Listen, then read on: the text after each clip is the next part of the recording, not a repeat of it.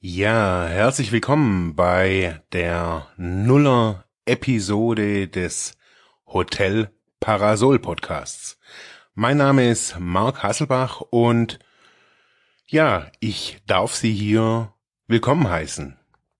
Die Nuller-Episode eines Podcasts hat ja immer was Besonderes. Da kann man sich vorstellen, da erzählt man oder kann man erzählen, um was geht's denn hier?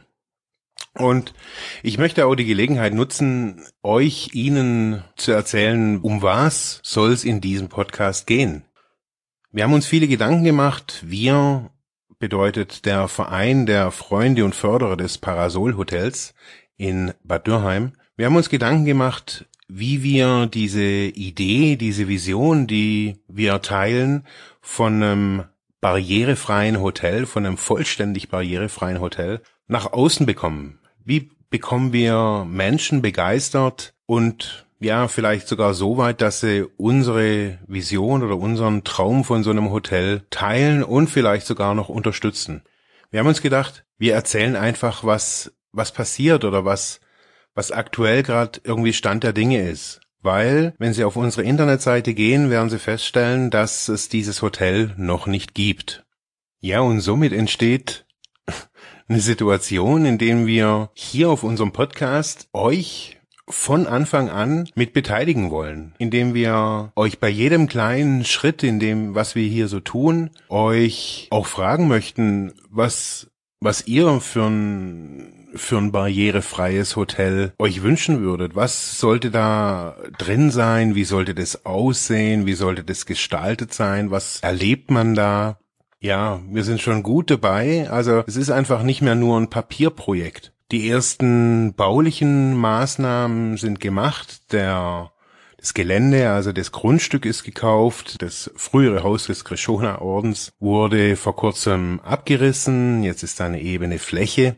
Und es heißt, dieses Bild dieses Bodens, wo jetzt was neu wachsen kann, mit dem Gedanken, eine bessere Welt, eine gerechtere Welt zu erschaffen, ja, ist irgendwie eine gute Basis auch für diesen Podcast, weil es auch hier noch nichts gibt. Es gibt noch keinen Hotelbetrieb, über den wir jetzt hier berichten könnten, oder es gibt noch keine Probleme von Rollstuhlfahrern oder von blinden Menschen, die aktuell was Tolles berichten könnten. Bisher berichten wir von einer Vision, von dem Weg, eine Vision in die Tat umzusetzen. Wir möchten alle Menschen einladen, sich an diesem Prozess zu beteiligen. Wir sind angewiesen auf Beteiligung, auf Inputs, auf Ideen. In dem Projekt sind wirklich sehr viele spannende Menschen, Institutionen, Organisationen vereint, die alle in ihrer Nische, in ihrem Expertenstatus für dieses Hotel arbeiten.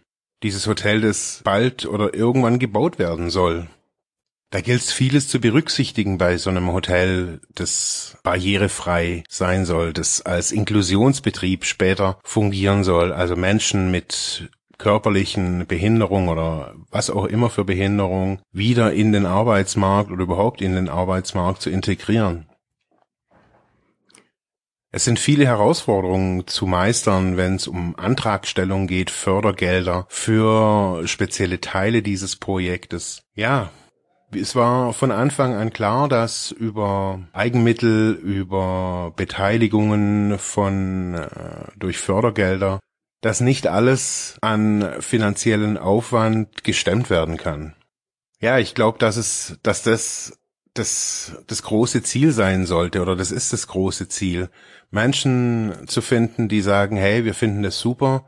Es gibt bisher in Deutschland kein einziges Hotel, das komplett barrierefrei wäre oder ist. Es gibt immer wieder einzelne Segmente daraus, die für Behinderten, also die für Rollstuhlfahrer vielleicht funktionieren, aber dann für blinde Menschen wieder nicht funktionieren. Und wir haben uns es auf die Fahnen geschrieben, ein wirklich rundherum barrierefreies Hotel zu sein.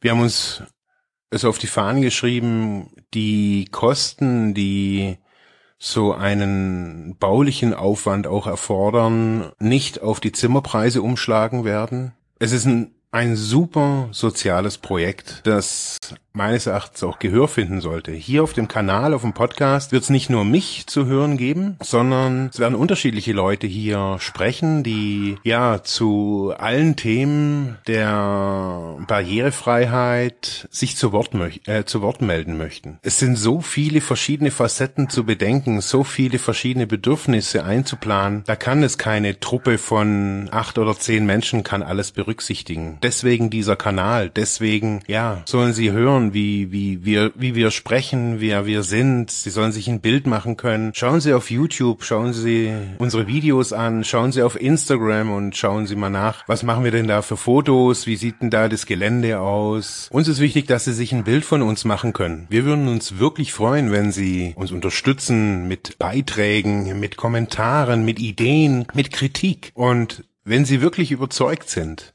wenn Sie sagen, hey, das ist eine richtig tolle Sache, dann gehen Sie doch auf unsere Internetseite, da kann man kleine oder auch größere Beträge spenden. Sie werden sehen, wohin das Geld fließt, dass es nicht in einen anonymen Wasserkopf fließt, wo irgendwie irgendetwas damit finanziert wird. Jede Spende geht in dieses Projekt. Jedes Geld, jeder Cent wird dafür verwendet, dass diese Vision, dieser Traum eines barrierefreien Hotels Wirklichkeit wird. In diesem Sinne wünsche ich Ihnen, dir, euch eine gute Unterhaltung mit diesem Podcast.